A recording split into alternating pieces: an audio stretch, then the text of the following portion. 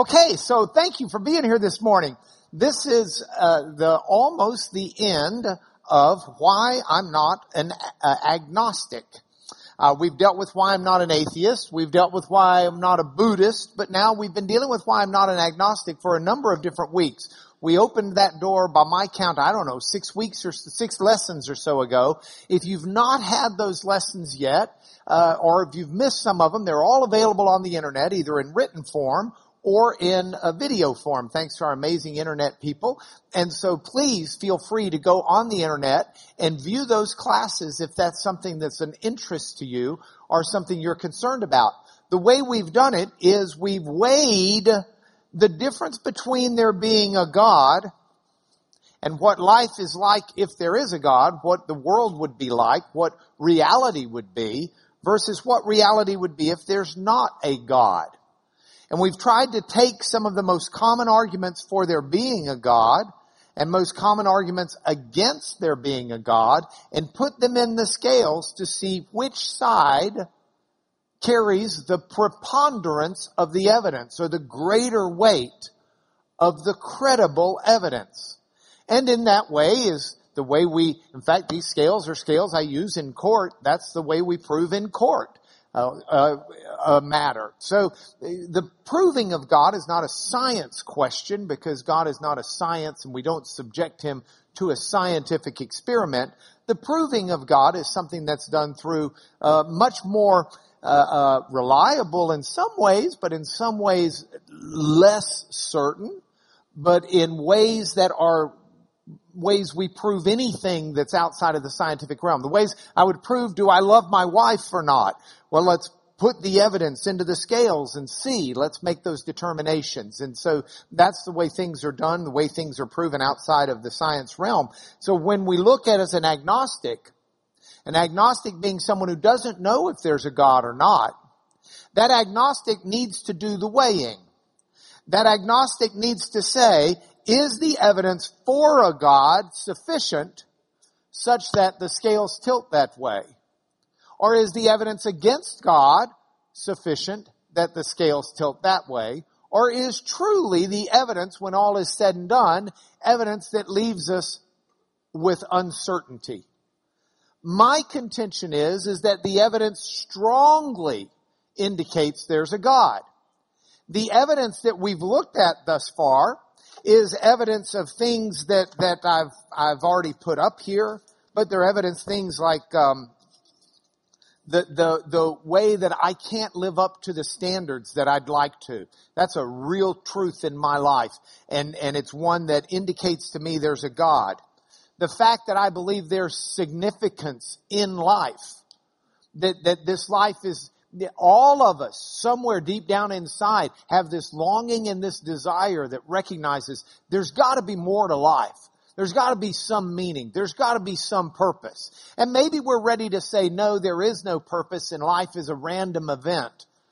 But that'll quickly lead us down a road to nihilism that most of us don't want to go down and most of us don't think is proper. And most of us don't live down that road. And if we don't live down that road, there needs to be a reason. The same is true for the dignity of humanity. You know, we're going to have food at the picnic today, but nobody's bringing grandma in the sense that we're going to eat her. You know, we're not going to barbecue grandma. You go to the funeral home, they'll cremate your loved one when they're dead, but they don't barbecue them and return them to you as pork chops. Well, that wouldn't be pork. It'd be human chops, you know, and get the ribeye and get the, you know, we don't eat people. We value humanity in a way unlike other animals. There is a special dignity to human life that makes sense if we're made in the image of God. But if there's no God, I mean, other animals eat themselves. The orangutans eat the monkeys. The sharks eat the fish. We all have right and wrong. And we recognize right and wrong as something beyond merely what society says. Right and wrong is something beyond even what we feel. Right and wrong is not something we invent. It's something we learn and discern. It exists outside of us. that only makes sense if we're something other than a can of chemicals. If there's no God, we're just chemistry. If there is a God, then there is such a thing as right and wrong. Fair and justice start making sense. Why is it that as a 4-year-old, our kids can learn to say, or don't have to be taught to say, this isn't fair? They're hardwired to think fair is important. Well, fair doesn't exist in this world. But we're hardwired to believe it important because we're hardwired that way by God. The value of humanity. Now, those are arguments that are typically used for God, but there are arguments that are used to say there is no God. We looked at the one on suffering for the last 2 weeks, and I'd urge you, if suffering is a reason that you don't believe in God or you question God, go back and look at those lessons, listen to those lessons, talk about it, think about it, and work through it. I believe that suffering makes sense with there being the God that the Jewish and Christian scriptures attest to. I think it makes perfect sense. Now, what I want to talk about today are 2 more arguments that are used against the idea that there's a God. These are arguments that are supposedly going to weigh on this side of the scales and maybe do something with those arguments we've already had. The first one is this. We don't see God. If there's a God, why doesn't he just show himself to me? God, come here right now and I'll believe. And many are the agnostics and many are the atheists who've thrown that gauntlet down to God. Where are you? Show yourself. If you're God, you should be able to do so. Now, there's a certain appeal to that argument. And the appeal comes from the fact that early in our life, we learn about our surroundings through our senses. Most of us have 5 senses. Most of us have a sense of sight, and so we see things. Some do not, and compensate for it through a better development of their other senses. Some have a sense of hearing. Most people do. Some do not. Some are deaf, and they compensate through others. But through what we see, through what we hear, through what we taste, through what we touch, through what we smell. This is how, as children, as infants and children, we learn about our surroundings. So we're people who learn from an early age through our sensations, through our senses. So there's a certain appeal then to say, okay, if God is there, why can't I see him? Why don't I hear him audibly? Where's the taste of God? Where's the touching of God? Where's the smelling of God? And that appeal is there. What I would urge us to do when we consider this is remember that we're not infants anymore. We're not toddlers anymore. By the time we get to school, we've started that process of what happens to us as we age. We began learning through our thinking and not merely our sensing. And so as we start to learn through our thinking, there's a world of reality that we can learn that we'll never learn simply through our sensing. Sensing limits us in our ability to learn. We would have a great deal of difficulty learning a concept like love through our senses. You can say, well, no, I know love because, I've got the embrace of my wife or the loving hands of a parent for a child. Well, yeah, that might be some evidence, but is that love or is that lust or is that selfishness or is that, there's a quality of relationship that we call love that we know about through thinking. Oxygen is really hard to see. Oxygen is really hard to smell. Hey, You hear that oxygen? No. Now someone has said the expression of sucking all the oxygen out of the room, but then you'd hear the sucking noise. It wouldn't be, yeah, there goes oxygen. All the carbon dioxide stayed behind. I can hear it. Now, man, I love the taste of oxygen. When I get hungry, I just open my mouth and breathe. Love that taste. No, but we'll learn about oxygen. You want to learn something about oxygen, light a candle and put a cup over it or a glass over it where you can watch it. And as soon as all the oxygen's gone, the candle will go out. Why will that happen? Well, we got to think about it. But we can think about it and establish it. There are many things, many aspects of cellular biology that have been determined by scientists and biologists thinking through things, not simply by visual examination. So there's a lot we learn through sensing, but there's a lot we learn through thinking. Not all reality is sensed. And that's a difference between a child and someone who's grown up. So, within the framework of that, I think the inability to know God through our senses, our five senses, will often become a part of the discussion of whether or not He exists. And it becomes part of that because people want to be able to trust their senses, thinking that their senses are most reliable. Everybody enjoys those visual things that are, what are they called? They're called optical illusions.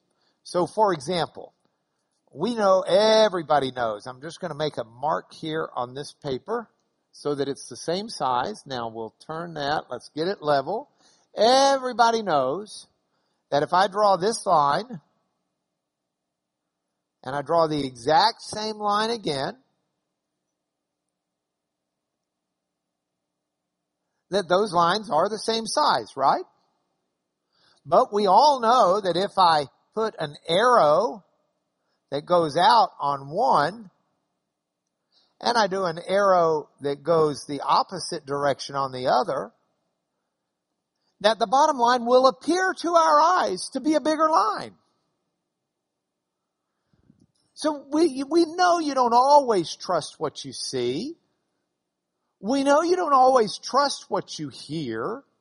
But there is still a certain reliability to that we naturally bend to because it's been real for us since before our memories. So what are we going to do here? I think the right thing to do is to weigh the evidence. So the evidence, we're on the negative perceptions question, why can't we see God? Is that in fact proof that there is no God? And so we put all of the evidence in there, we throw this into the scales, and we see how it works. Now, to talk about this, I need to issue a warning to all of you. How many of you are human? Okay. I'm sorry, I'm a lawyer. How many of you are human? Okay, y'all are. We've got to be very careful as humans. Because anytime we start looking at something, beware, narcissism is at play. We all tend to think about it. Oh, Dale Hearn. We all tend to think about it. He's watching on internet today and he told me to pull my ear like Carol Burnett. I got nothing. Okay. We all need to watch out because narcissism comes into play. We tend to think about stuff like us. We tend to think it's about us. Oh, if God's really there, show Himself to me. Well, says who? So I was in a deposition one time, and I was deposing a pretty high up fella in a company. In fact, he was the head of the company. And I thought the fella, now a deposition, let me tell you what a deposition is. we're in this room, a conference room, real long table. Okay? And I'm there, and I'm asking my questions, and there's a video camera on the witness. The witness, the company man, has about 150 lawyers. That's an exaggeration. But he's got a boatload of them all lined up in their $7,000 Brioni suits. I mean, it's just like really a gentleman's quarterly style show on the other side of the table. I'm there wearing my Tech football jersey. Feeling victorious today. I'm there and the fella's just not being honest about something. And I've got him caught. I've got it in writing. It's black and white. It's right there. So I put the paper down in front of him and I said, look, sir, right here. And I can't reach across the table to point to the paper. So I said, sir. So I stand up and I reached my finger over and I said, look, just read that first line right there. It says the exact opposite. At which point, one of his lawyers, Steve says to me, I'm instructing you to sit down, Mr. Lanier. Well, who made you my mom or dad? So I looked at him and I said, what? He said, I'm instructing you to sit down. I said, well, I'm instructing you to stand up. He said, sit down. I said, stand up. I should have brought you all the transcript. It's really funny to read. I said, sit down. He said, I'm telling you to stand up. I mean, sit down. And I said, look, you got no right to tell me to sit down. And if you do, then I have a right to tell you to stand up. That's just fairness. So I would suggest you be quiet and make the witness answer the question. And I went back to the question. He says, you show such contempt for us by the way you came in here dressed with jeans and a golf shirt, and that's just disrespectful. I mean, I'm not on camera. That's the way. And I said to him, I said, look, sir, with all due respect, your client's company killed my client's husband. I represent a woman who's a widow that should not be a widow because of what your company did. I said, now, I care immensely about how I convey my attitude to my client, but I got to be honest, my client doesn't give one whit about how I'm dressed right now. She wants the company to answer the question right there in writing. Then I looked at him and I remembered I was a Christian, so I had to smile and diffuse it. So I just smiled and I said, and by the way, I don't know who picked out that tie with that suit, but I think that's pretty bad too. We have a tendency to think that we just can tell God, hey, if you're there, front and center, show me. Stand up, sit down, stand up. We don't do that with God. That's a bit absurd to start thinking we could make such a demand on God. And the argument generally will go something like this. Well, this is, if there's a God who wants me to be converted, then he would do it. Really? See, what people are really fond of doing from this self-absorbed perspective is kind of taking the story of Genesis and turning it on its head. By that I mean, instead of God making us in his image, we have a tendency to want to remake God in our image. Well, if God is there, surely he'd do this. That's what I would do if I were God. If I were God, I'd make an appearance. Really interesting, by the way. One of the fellows who's made this argument, I've asked to come present and debate and be a part of a library experience. And he said he would come and make an appearance for $10,000. But he expects God to show up for nothing.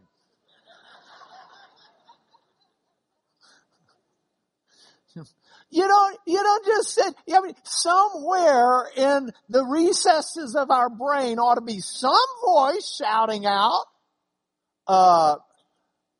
maybe God doesn't just show up on the spot just because I demand it as what I want, so that I get the proof I want that God exists to overcome my doubts. That's pretty bold, pretty narcissistic, but even still, let's examine it. So why doesn't God just show himself? Well, I can't give all the answers, but I can talk to you about it. The God of the Jewish Christian scriptures claims to have revealed himself or shown himself through those scriptures. That when we read those scriptures, we learn about who he is. So let's just experiment with that for a moment. I would invite anyone intrigued on this issue, not just to give lip service and a high school debate formula to the issue, but to really study it. Go back and look and compare the religion of Israel as revealed through Scripture to that of all of its neighbors. And you'll be stunned. Israel stands out like a light bulb brightly lit in the midst of burned out bulbs. Israel is unique. Israel was given a unique revelation about God that paints God very differently than all the other religions of its day. Just from a cultural perspective, how Israel could have gotten to such a revelation that's so distinct from the other religions of its day is a phenomenon that needs to be explained if there's no God. Let me give you an example, though, that's especially relevant on this point. If you go back, you can find the other cultures, whether in the Mesopotamian region, in Egypt, or even outside of Egypt and the Middle East, you'll find cultures did believe that gods could be seen. The Egyptians worshipped among their pantheon Ra, the sun god. And if you see a picture of him in the hieroglyphics, he'll generally have a sun on his head. Ra, the sun god, was deemed to be the actual sun. The Greeks and the Latins had the sun god rising in his chariot and taking his chariot across the sky, booting back under the world the next day to get the fresh start. And you could see the god.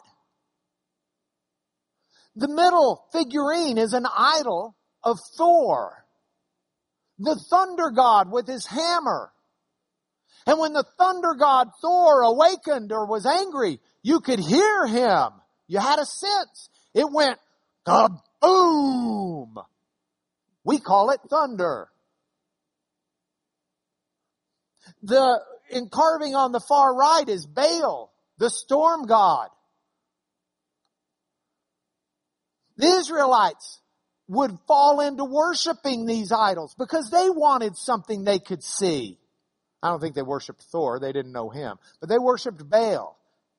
They worshiped the Ashtoreths. They worshiped, they'd make a golden calf when they came out of Egypt. But that's not what had been revealed to them. That was them assimilating into the other cultures or taking from those cultures and bringing it in because they wanted a God they could see. That's the unusualness of this. The unusualness of that 10 Commandments that starts out with, you will have no other gods before me. You shall not make for yourself a carved image or any likeness of anything in heaven above, on the earth beneath, in the water under the earth. Israel's unique. You can't carve God. You're not going to see God. God's not going to be represented by something like this. All the other religions, you got it. You want to see him? You can see him. But not so Israel. Israel's God is not a God that's going to be seen visibly. Now, is this because Israel was trying to come up with an excuse to explain to the agnostics and atheists of its age why there's no visible God? Of course not. That wasn't even a question then. This is just the revelation that's there. Moses has got a request into God. In Exodus, while he's on Mount Sinai, Moses says to God, I want to see your face.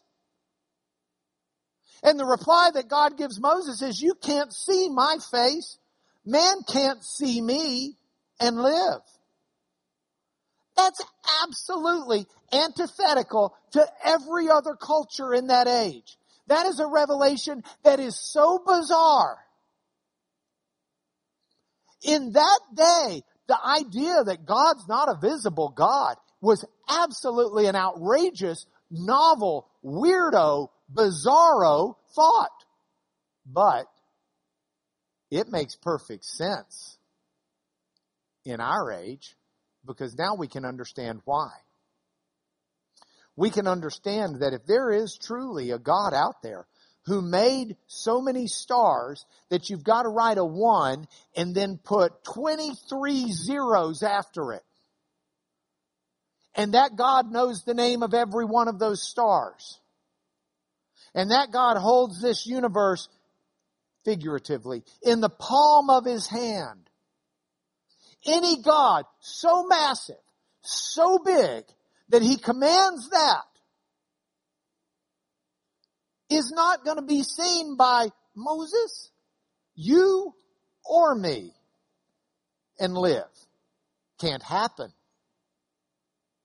Not in his godness, not in his complete godness. Can't happen. And yet, having said all of that, we've got to also see at play the dynamic that came in at Bethlehem. Because the Christian faith teaches that God, fully God, did show himself by becoming fully human. But in that process, though fully God, we've got to remember the admonition that Paul gives us. Christ emptied himself to take the form of a man, being born in the likeness of man. There was an emptying. God's not going to be contained in the human 3-pound brain. You look at it and even the idea of an incarnate Jesus, while bizarre for its day, is making sense to me today. Because there is this issue of how can God be fully God but be fully human? Look at these passages of Scripture that I've put up here. Philippians 2:6-7 is the one I just referenced with where Paul says that Jesus emptied himself, taking the form of a bondservant and being made in the likeness of men. And that emptying in Philippians 2:5.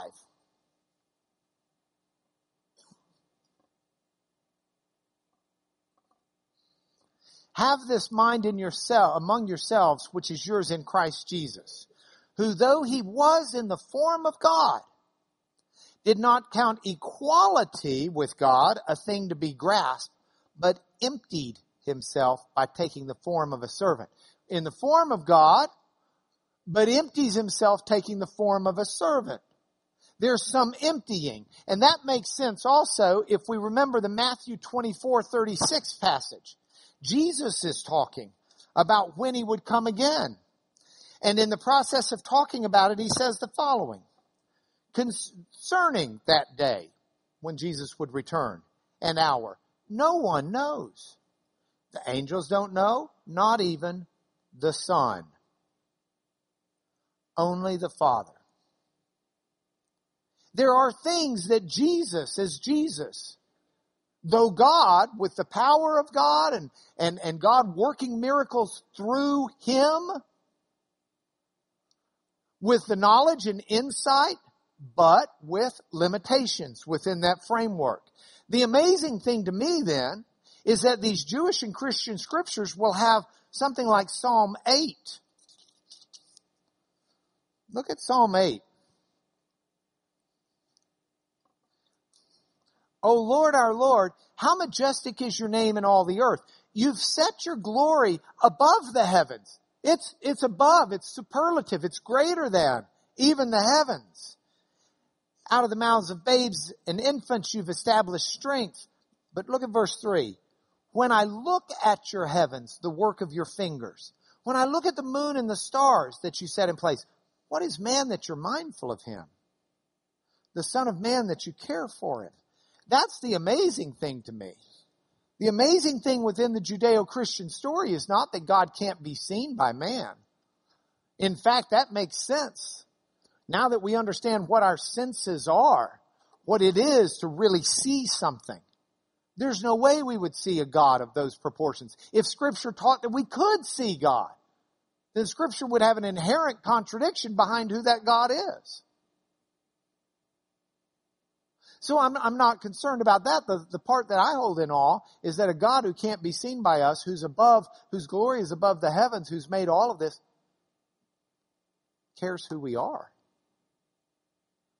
That's the stunner. And that's the explanation for the nativity. And so it's stunning to me. Is the fact that I can't see God evidence against God? It's not for me. It doesn't carry any weight for me.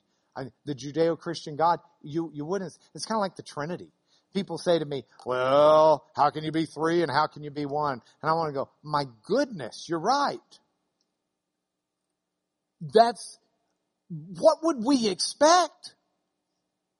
Let's climb out of the narcissistic shell for a moment, quit trying to make God in our image, and understand that there is a God who is a creature, who is a being. Creature denotes creation. Don't say creature, Mark. Change that. Who is a being. Beyond our wildest imaginations, our dreams, or our ability to comprehend. If the Christian faith came and said to you, oh yes, God's easy for you to understand, I would say, whoa, wait, that doesn't make sense to me.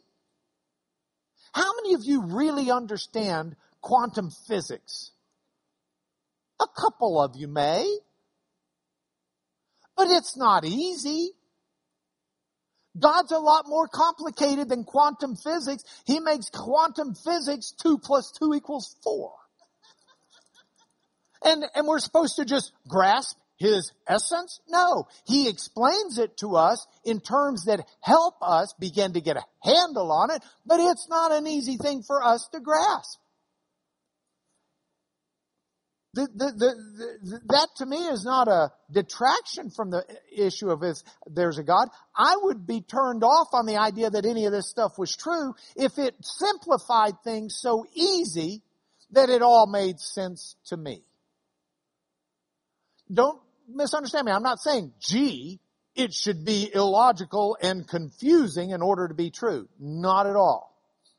I'm saying it should be something majestic that still makes sense. But part of what makes sense is the fact that we're trying to understand glimpses instead of fullness. So, I don't have any trouble with why can't we see God? Now, why do my many prayers seem unanswered? That's a tough one for people. This is a personal thing. Whether or not there's a God or just empty space when we pray, it's a personal matter, and it's really something I don't think is very good evidence for or against God if you're trying to persuade someone else. Let me give you 2 examples. Sports day. We've got a tailgating party at the house. So, I've told you before about when I was a kid, summer after 7th grade, the night before, a big game, Friday night, I'm in bed, saying my prayers, Lord, help me hit a home run. Next day, I hit a home run. I'm running around the bases, thinking, I wonder if I'd have hit that if I hadn't prayed. Now, is that home run because God answered that young boy's prayer? I did hit the bottle cap on the scoreboard in center field. So, that's got like some touch to it. Is that what the home run was? Or did I just happen to connect just right at that moment? I was driving back to the airport after a Texas Tech football game a couple of years ago. We had won. Hurrah, hurrah. No, that's no big deal. It happens all the time. And we had won, and I'm listening to the post-game wrap-up on the radio, and one of the players says, well, of course we won. We prayed we would win. I'm thinking, well, didn't the other side pray the same thing probably? Is this like, okay, we've got 13 people on scholarship who are praying for Texas Tech, and only 11 for the Longhorns, because you know Austin. So God's got to go with the Tech people. 13 prayers beats 11.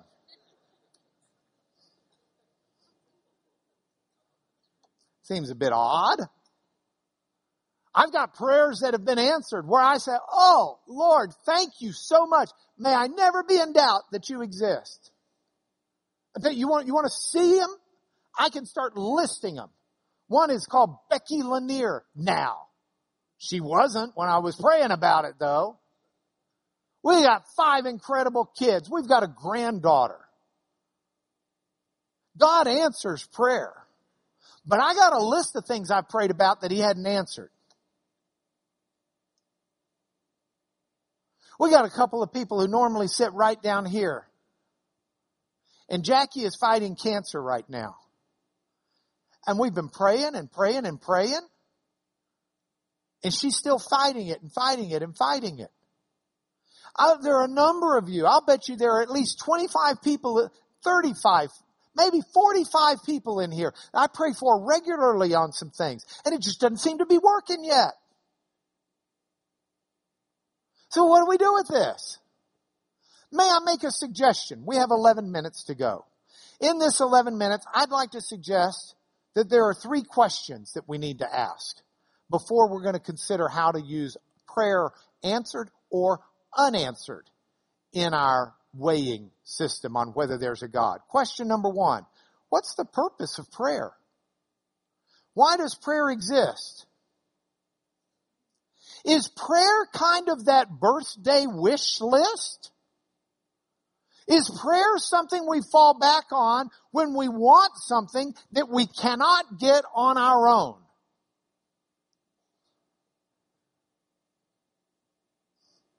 I got to bring back an earlier slide. Beware, narcissism at play. Is prayer really about me? Am I supposed to be praying for what I want? My will be done. Gimme, gimme, gimme, gimme, gimme. Oh, some of it's altruistic. Gimme stuff for my friends and my loved ones. Gimme health for my mom. My mom's sitting over there. I pray she never dies. Now she will fight me on that because her body is wearing out. She says, I'll stay here as long as I need to, and then I'm ready to go home. But we don't want her to go home. So maybe I should be praying, God, let her body be refreshed. May she be spry and 25 and live forever. This isn't about me. God never made Adam and Eve and set them in the garden and said, now, everything's going to come to you and do whatever you want everything to do. God said, I'm putting you in the garden, you got chores. You got to name the animals. You got to tend to the garden. Adam and Eve get kicked out of the garden. Now their chores are a lot harder. Now they've got to tend to the earth as fallen people whose bodies are falling apart, and they've got a garden in the midst of thorns and thistles. And God's got a purpose for this earth. And God says, I'm putting you out there to do my will, not yours. The purpose of prayer, I'm supposed to be about God's business, not mine. My prayer is not supposed to be about what I want. I'm supposed to be doing God's will on earth. That's the purpose of my life. That's the purpose of your life. Our lives are not, this is not about us. God does not exist so that we get what we want, when we want, where we want. We exist to get what He wants, where He wants, how He wants. Prayer's never supposed to be the other. So then, how do we pray? I looked up the Lord's Prayer on Google Images, and my narcissism concern was validated. Look at one of the posters you can get. Our Father, give us, forgive us, lead us, deliver us. That's the red print. That's what jumps out at you. And then we've got some small print. Who art in heaven, hallowed be thy name. Thy kingdom come, thy will be done on earth as it is in heaven. No. No. Don't buy that poster. The Lord's Prayer, where the disciples came to Jesus, teach us how to pray. Teach us how to pray. Teach us what we need to be asking and saying to God. And what He says has got the emphasis right there. Our Father, who art in heaven, hallowed be thy name. Not mine, not yours, not anybody else's. Let's hold God's name holy. Let's lift Him up. Let's praise Him. Let's exalt Him. Let's give Him the glory. Let's give Him the honor. Let's hold Him in that high regard. May it be God whose name is hallowed. May it be His kingdom that comes. Not mine, not Hillary's, not Donald's, not Governor Abbott's, not anybody else's, not Putin's. May God's kingdom be the one that comes. May His will be done, not mine. We're praying for the will of God. Now, only after that does the prayer say, so please give us this day what we need to eat today. Please forgive us of our sins. Please don't lead us into temptation, but deliver us from evil. And don't you see, those three prayers are clearly prayers aligned with the will of God. To sustain us today is in His will. To forgive us is in His will. To lead us and deliver us from evil is in His will. So we're praying for the will of God. Now, are there limits to prayer? Of course. God's not a genie. He is not I'm going to give you 3 wishes. We all could beat that system. You wish for the first thing you want. You wish for the second thing you want. You use the third wish to get 3 more. We learn that at an early age. And we never run out of wishes, and we take care of everything. God's not our genie. This isn't genie system. This is not Arabian Nights. This is not Aladdin. This is a real different situation. Are there limits to prayer? You bet there are. Let me give you 3 good solid examples from the book. The Apostle Paul, who's able to raise the dead, who's able to heal the sick. The Apostle Paul has got an infirmity. He calls it a thorn in the flesh. And he says, I prayed 3 times for God to take it from me. And 3 times God says no. And he says, but it kept me from being conceited. Kept me from being arrogant, and made me rely on the grace of God. So it was a good thing. God does His will. It's His will that was important, not Paul's. David commits adultery. Bathsheba gets pregnant. Bathsheba gives birth to a sickly child. David goes into prayer and fasting. Lord, forgive. Please, Lord, let the child live. Let the child live. Let the child live. Let the child live. God, you're the healer. I'm sorry. I repent. I confess. I sin. Don't take it out on the child. Let the child live. You know what happens? Child dies. Jesus in the garden. Father, let this cup pass from me, yet not what I will, but thy will be done. The cup does not pass in the sense that Jesus is not rescued from Calvary.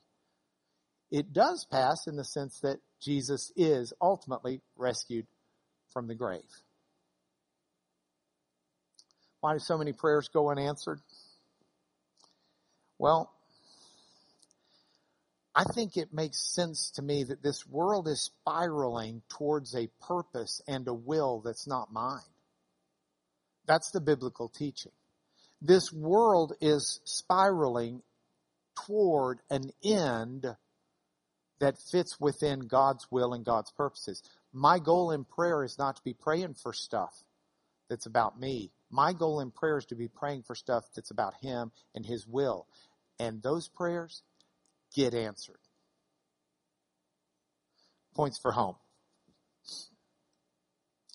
You shall have no other gods before me. You shall not make for yourself a carved image or any likeness of anything. We're not going to know God by what we see. We're going to know God by the experiences of our lives. That doesn't mean we won't pick up visual clues. I learn about God from you. I learn about God through your graciousness, and I learn about God through your love, and I learn about God through your caring. I hope you learn about God some through me. I'll learn about God through words that I listen to or words that I read in the Scriptures. I'll learn about God when I see Jesus as recounted in Scriptures. But this is an amazing God, and it's not some God that my eyes will behold in this world and in this life. That's not going to stop me from learning more about Him, though. Because we can learn so much more than if we just simply satisfy ourselves with a visual icon or image. Point for home 2. Pray like this. Your will be done. I'm going to purpose my prayers that way. Now, that doesn't mean that God doesn't want to hear me pour out my heart for what I care about. He does. As a father does a child. God wants to hear my heart. He wants to hear my cares. He wants to hear the things about me because He cares about me. But by golly, I'm not going to be the selfish, narcissistic person who prays with me being the center of the prayer. If I've learned anything from the life of Jesus, it's that I'm going to live my life for other people and the will of God. And I want my prayers to reflect that. I want to pray for God's will in a very intentional fashion. It's not the safety valve at the end of the prayer in case I don't get the prayer answered. I can still pray, God, I so want Jackie healed of her cancer in this life. I want Jim healed of his cancer in this life. I want jobs. I want all of these things. But in the midst of all of that, Father, this world needs to spiral to the conclusion that brings your kingdom and glory. That brings people into your kingdom. And I don't know what role I play in that. And I don't know what role Jackie plays. And I don't know what role Jim plays. And I don't know what role you play. But if our role is one that gets God's will done because we suffer in the process, then we're suffering for Jesus. And God, thank you that I was worthy to be counted one who could. That's the attitude that's the Christian attitude. And that's the one I want to have. Final point for home, and then we're done. David said to his servants, is the child dead? They said, he's dead. Then David arose from the earth. He washed, he anointed his clothes. He went and anointed himself. He changed his clothes, and he went into the house of the Lord, and he worshiped. All of his servants were stunned. They thought like it was going to really be bad once the kid was dead. Like King David's going to come rain all fire and fury on everybody. No. They said, what are you doing? Man, for 5 days you've done nothing but pray and fast and heap ashes on your head. He said, that's when I thought God might answer the prayer and heal the son. But God's determined that that's not to be done. And so I will worship the Lord. Whoa. That is a huge comment to me in my life. I want to walk in faith regardless of the answers because of who is faithful and the fact this isn't really about me anyway. Would you pray with me? Lord, we pray a prayer of blessing over each other, but one, Father, that's a blessing within your will, within your care, that you would take care of and keep and hold us in ways that enable us to do your will today. Through our interactions with each other, through our chances to fellowship, through our chances to show love and compassion and service. Stir up within us, Father, the good works that we can do in your name, in your will, and may we do so, Lord, to your glory and that of your kingdom. Through Jesus our Lord, we pray, amen and amen.